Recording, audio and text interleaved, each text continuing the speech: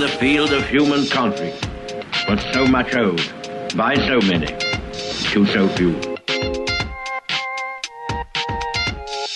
Utrikespolitik. Det är inga pajaskonster. Det är inte hehe och hepp hepp.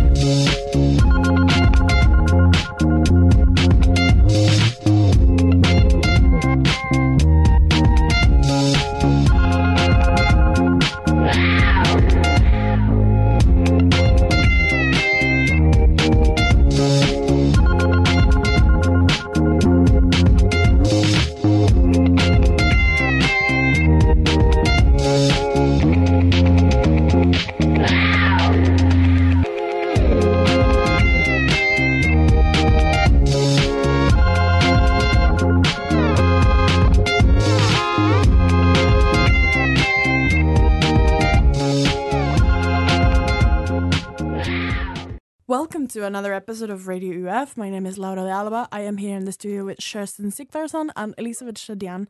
And we are going to be speaking about a very exciting subject, Nagorno-Karabakh, an unfrozen conflict.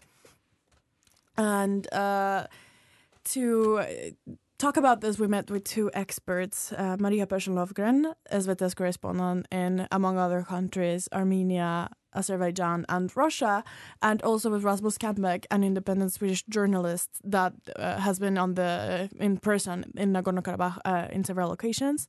And last but not least, we also have Elisabeth Shadian in the studio with us. She is a French-Armenian political science student at Sciences Po doing her exchange semester or year, right? Here in Uppsala. And she's going to give us a brief introduction of the conflict. Thank you very much, Laura. So, as you mentioned, we are going to talk about the conflict that's going on in Nagorno-Karabakh today. And before we get deep in the subject, we're going to explain where it comes from. So, actually, it came from 1921 at Stalin's initiative. Nagorno-Karabakh, although populated by 94% of Armenians, was attached to the Soviet Socialist Republic of Azerbaijan, of which it became an autonomous region called an oblast.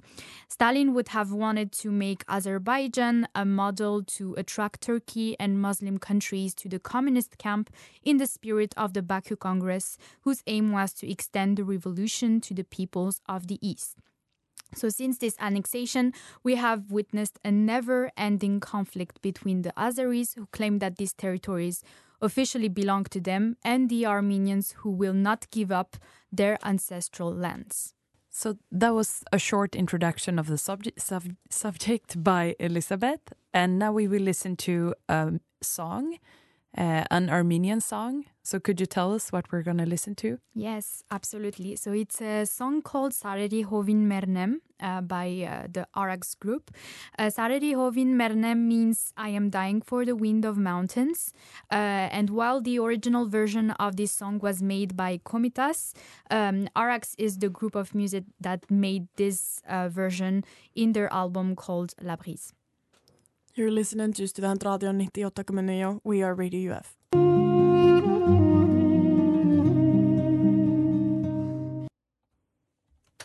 So welcome back to the episode where we will be talking about the conflict in Nagorno-Karabakh.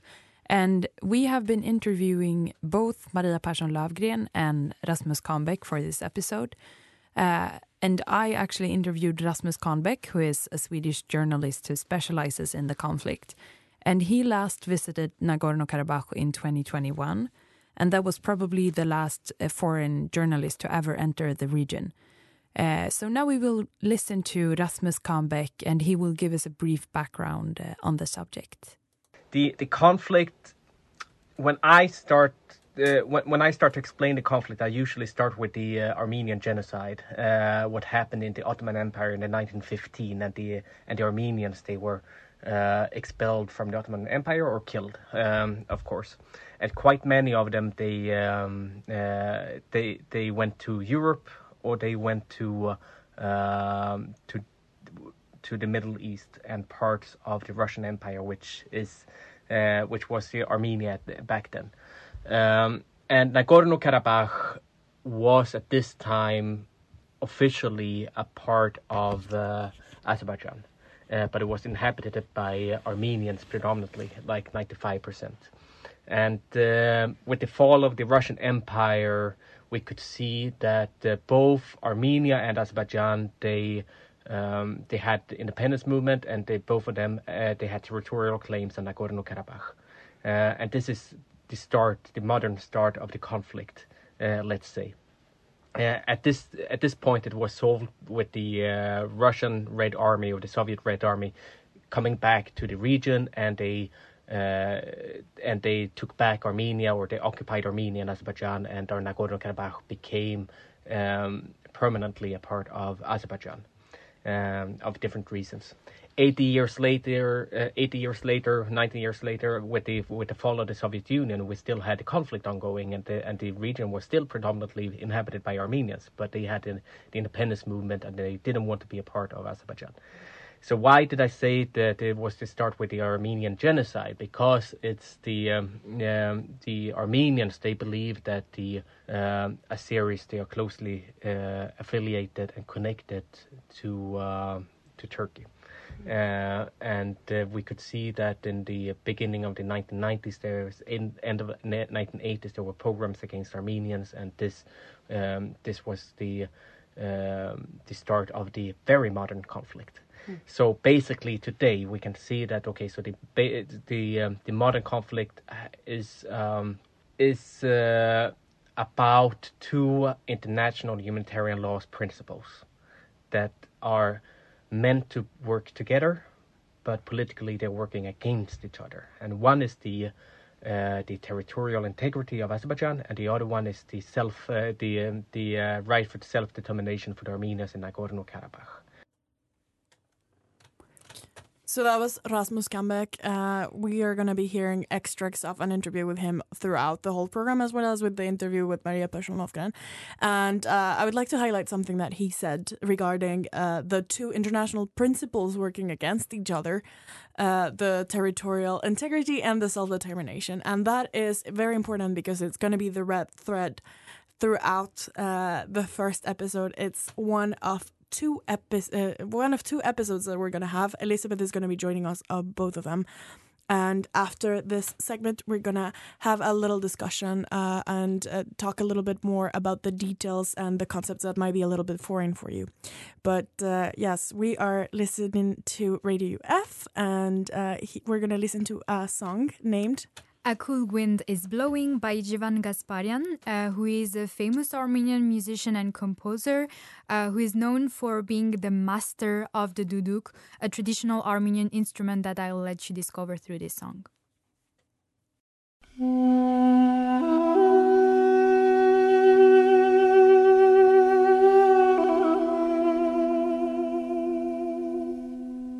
So welcome back to Studentradion and Radio UF, where we are talking about the conflict in Nagorno-Karabakh. And we have been hearing just before this beautiful song, Rasmus Kambek's explanation of the history of the conflict. And right now we will move on to more recent events. So Elisabeth, can you tell me a bit more about the history? Yes, of course. So to do so, we need to get back to the summer of 1987, when violent demonstrations took place in favor of joining the Republic of Armenia.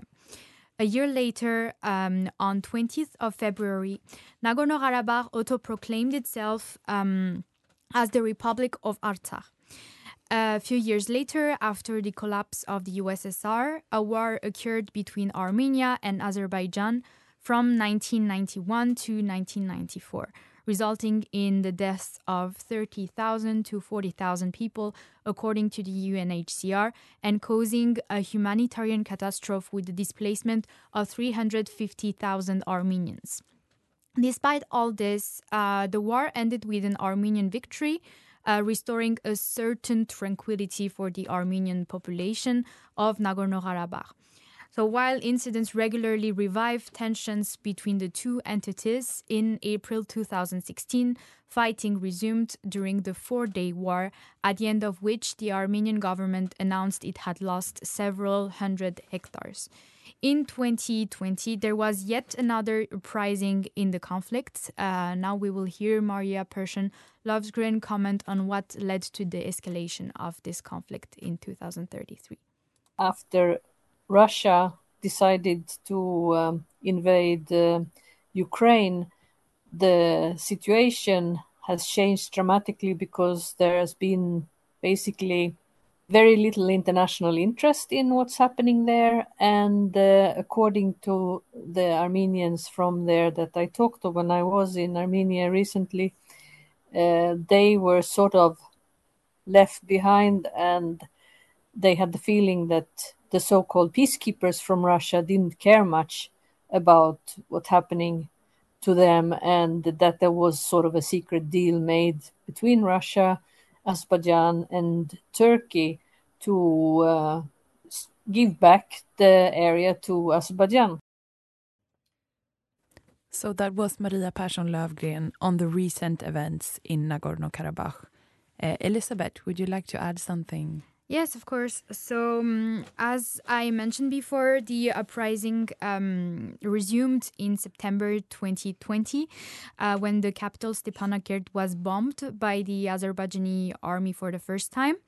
The Azeri government announces the conquest of a dozen villages while many civilians evacuate the region. The exile of the population of Nagorno-Karabakh resumed and the humanitarian situation deteriorated. A ceasefire is finally signed in November under the mediation of Russia. Unfortunately, the conflict resumed in December 2022 with the blockade of the Lachin corridor by the Azeris, which is the only supply route for from Armenia to Nagorno-Karabakh. All imports of food and medicine were prohibited. So this episode really prepares Armenian to either stay and die or leave and never come back. Finally, Azerbaijan's military offensive launched on September 19th, 2023, resulted in the exodus of the entire population, representing 120,000 people. Samvel Shakaramanyan decree announces the dissolution of the Republic of Artsakh in January 1st, 2024.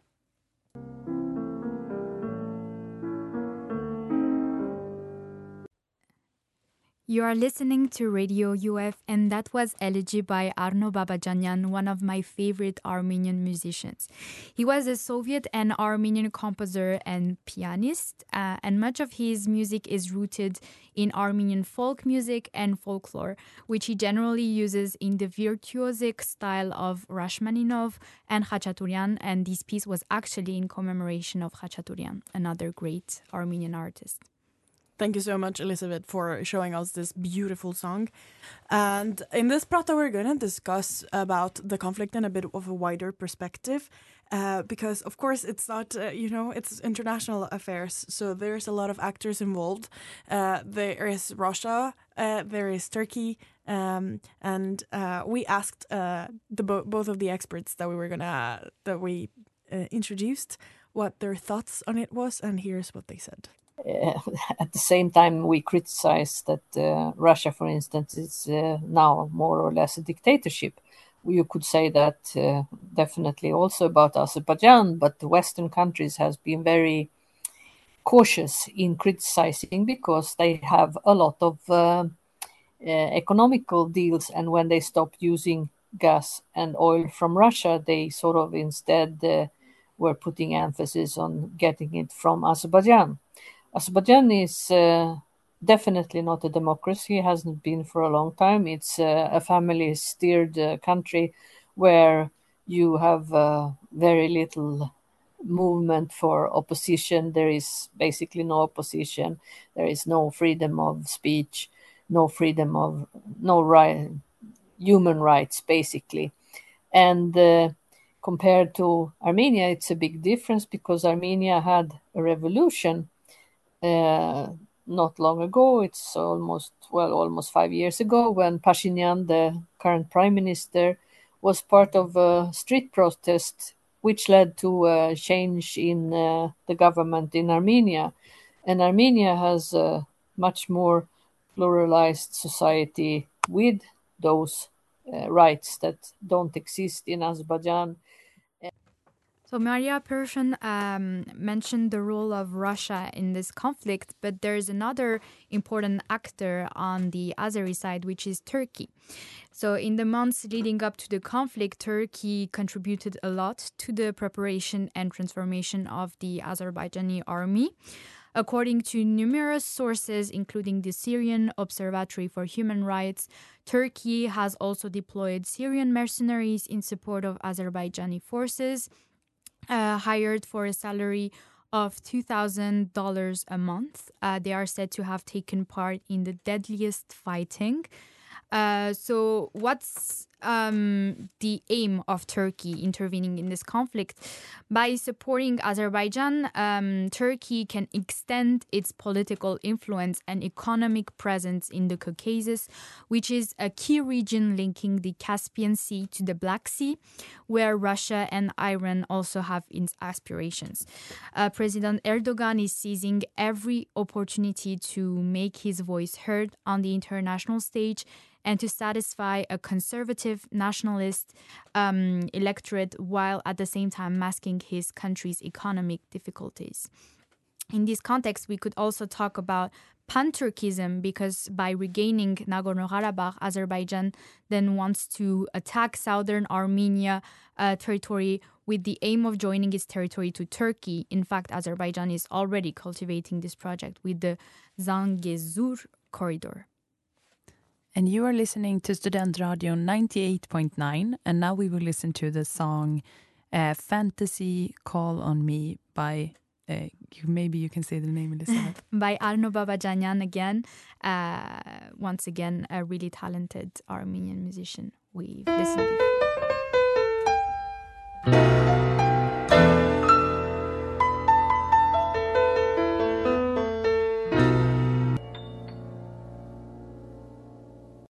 You're listening to Radio UF at Student Radio 98.9, and we're talking about the conflict in Nagorno-Karabakh.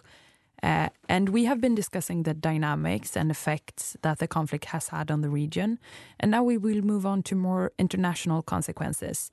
And as you might know, the EU has strengthened its ties with Azerbaijan during the recent years by establishing connections for buying gas through them.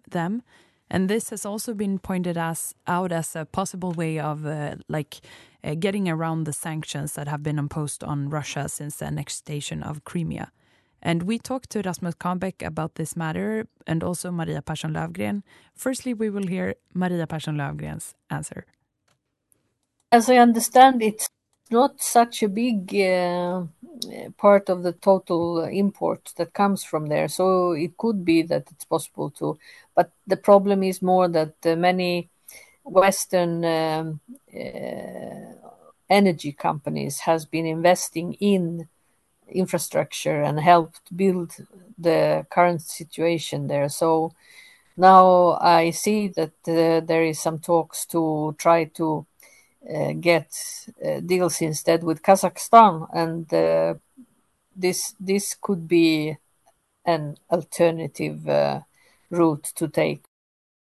One more point is that we're often also talking about the avoidance of sanctions. Yeah. From the EU. The EU has sanctions on Russia, and Russia is using Armenia, Azerbaijan, Georgia, Central Asian countries to avoid the sanctions. Yeah.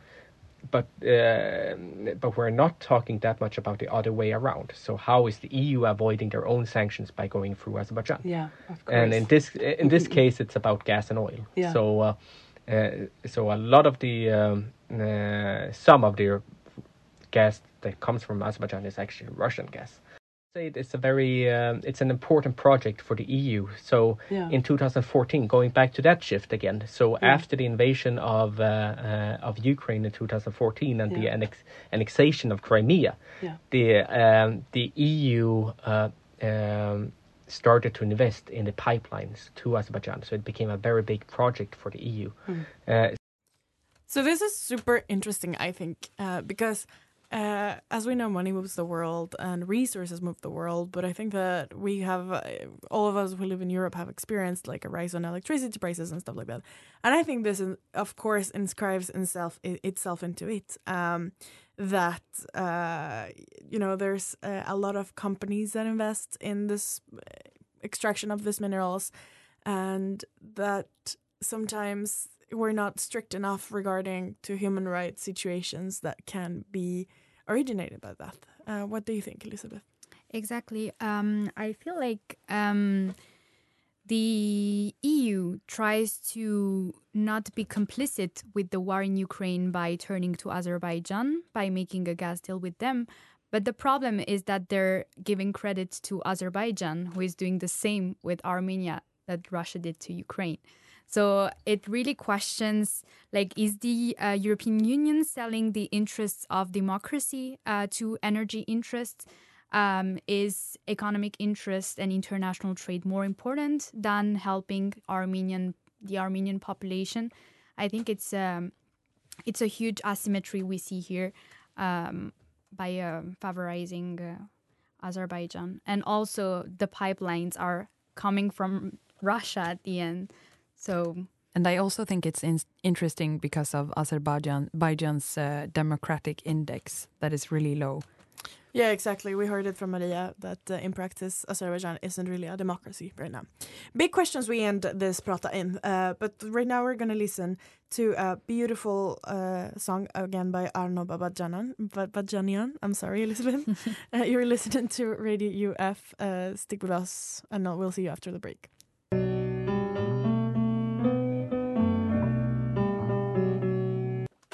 Welcome back to Radio UF. In the last prata, we talked about the economic interests between the EU and the conflict in Nagorno-Karabakh. And in this one, we would like to give you a little bit more of context. And Rasmus had a very interesting take on this dynamics, and we'll let you hear it. We can see that the Russia. I usually talk about after 2020 and the Russian peacekeeping troops came to Nagorno-Karabakh. This is the peak Russian imperialism in modern time. Yeah. This is where, it really peaked, that they understood, okay, we can take all this without the international community reacting to it. Interesting. So it started in 2014 with the shift, and then... Yeah, and then in 2020, because the Russian troops, they didn't have any Russian presence in Azerbaijan before that. So, by having the troops in the South Caucasus, then they could control it from a security perspective. In 2022, with invading Ukraine, it changed the shift in the Southern Caucasus. I mean, because Armenia couldn't. Armenia, which has a Western-friendly government, understood that we can't stand by the side of Russia. So they've been trying to go away from Russia. They don't want to be on the bad side, let's say. I see. And Azerbaijan Azerbaijan, they don't care. No. Which side they are on, as long as they're making money and all this and having power and so on. Yeah. But with the eyes on Ukraine, Russia didn't have that much, neither soft power or hard power to actually put on the Southern Caucasus. They didn't have the ability to keep it up, despite that they tried to have this. So this is another example of how power balances in regions are connected. But I think that I would like to circle back to the international law concept that we mentioned was going to be red thread throughout this episode, and that is the right to self-determination versus the right of territorial integrity. And I think it would be really interesting to hear more about how these texts are formed, what the law says, who's the one behind it. And Elizabeth, you could tell us. Yes. So to be really quick, the UN Charter says that the concept of self-determination is defined as the right of people to choose their own sovereignty and international status without external interference.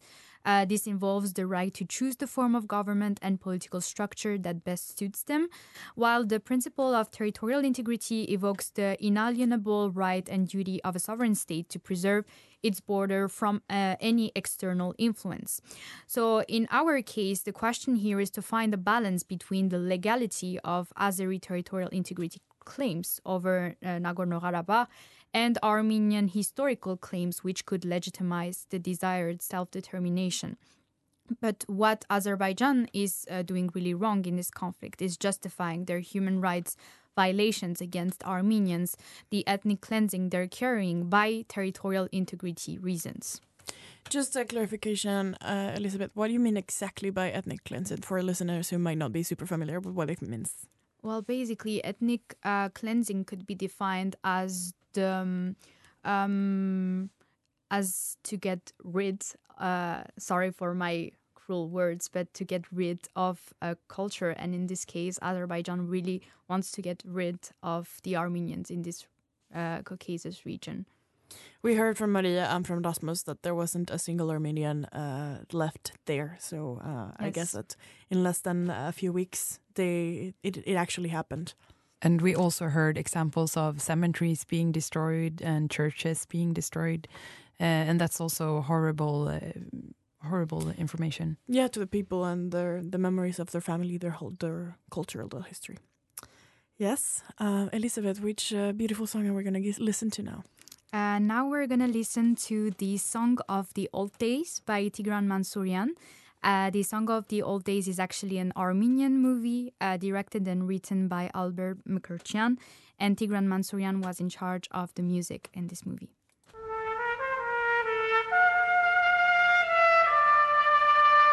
You're listening to Radio UF, and we are discussing an unfrozen conflict, Nagorno-Karabakh. And in last prata, we were speaking about these two concepts of international law that are working against each other.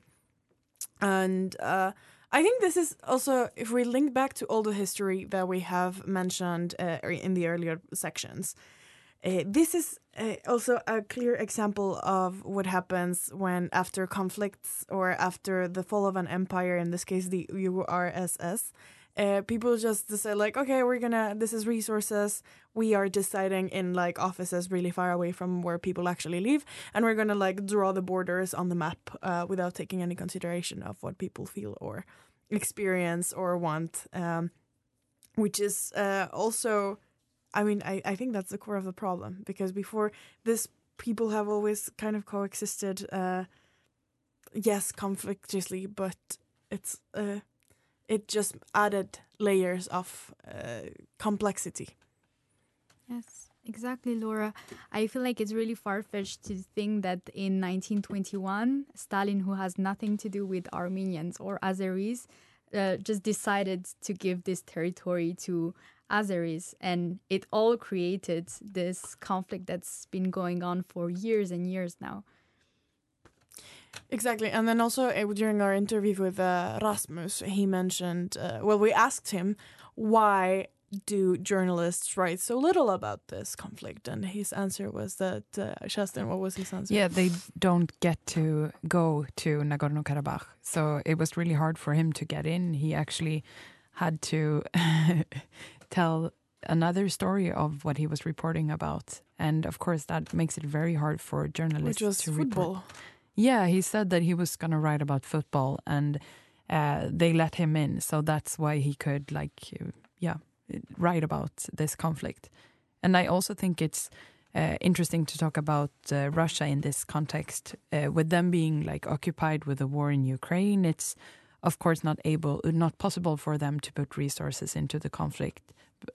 But also, I think we need to consider that the Armenian government currently is very West-friendly, and that could also contribute in the very weak response from Russia and the peacekeepers just standing by and watching everything happen. And just a bit more background into these peacekeepers. Rasmus mentioned as well that in Russian the word peacekeeping doesn't exist. It's peacemaking. Like it's an active word, which is very interesting. The up to now they had a very active role in controlling the groups and populations and having a military role to a certain point. But then now they just decided to actively help the Azerbaijani side in some situations and some the opposite. So yeah, this is also a big factor to take into account. And Elizabeth, how does the international law say something about how you should prioritize the different parts of the law? Yes, actually, the UN, the ICJ, and international law experts say that there is actually no contradiction between these principles of self-determination and territorial integrity, because the territorial integrity takes precedence. Territorial integrity prevails over self-determination, says the Helsinki Final Act of 1975. So in this case, Azerbaijan should be able to claim its territorial integrity because they have the signature who says that it's officially Azerbaijan's, but the human rights they're committing against the Armenian population is just showing that they cannot take these lands like this. Yeah. You're listening to Radio UF at Studentradio 98,9.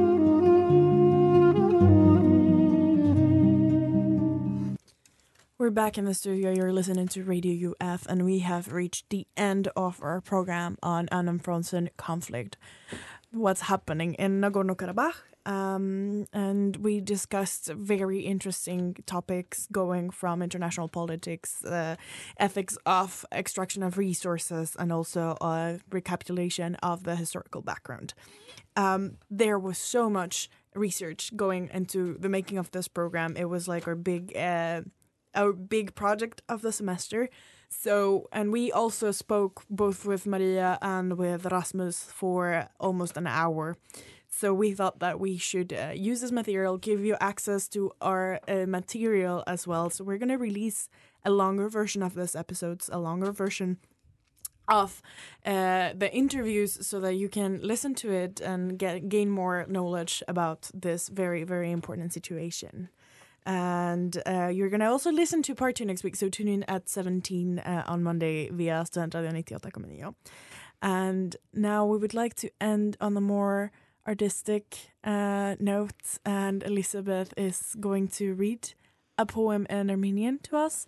Perhaps you can give us a very, very little hint of what you're talking about in English. And then you can just start reading your poem. Yes. So to make it pretty short, I'm just going to read the first paragraph of this poem. So it's a poem by Vazgen Ohanjanyan, which is called Lerneri Legende, which means the legend of the mountains. I'm now going to read the first paragraph and then I'm going to try to translate it in English. Այս լեռները լեգենդներ են պատմում ինձ, Ղարաբաղցու կամքի մասին աննկուն, հին լեգենդներ, որ եկել են դարերից, հասել են մեզ ու երկ տարել մեր հոգում. So this first paragraph basically means these mountains tell me legends about the unwavering will of the Gharabaghzi people. Ancient legends from centuries past have reached us and become songs in our souls. Thank you so much, Elizabeth. Don't miss out on the entire version with a traduced version as well. Thank you so much for listening to us.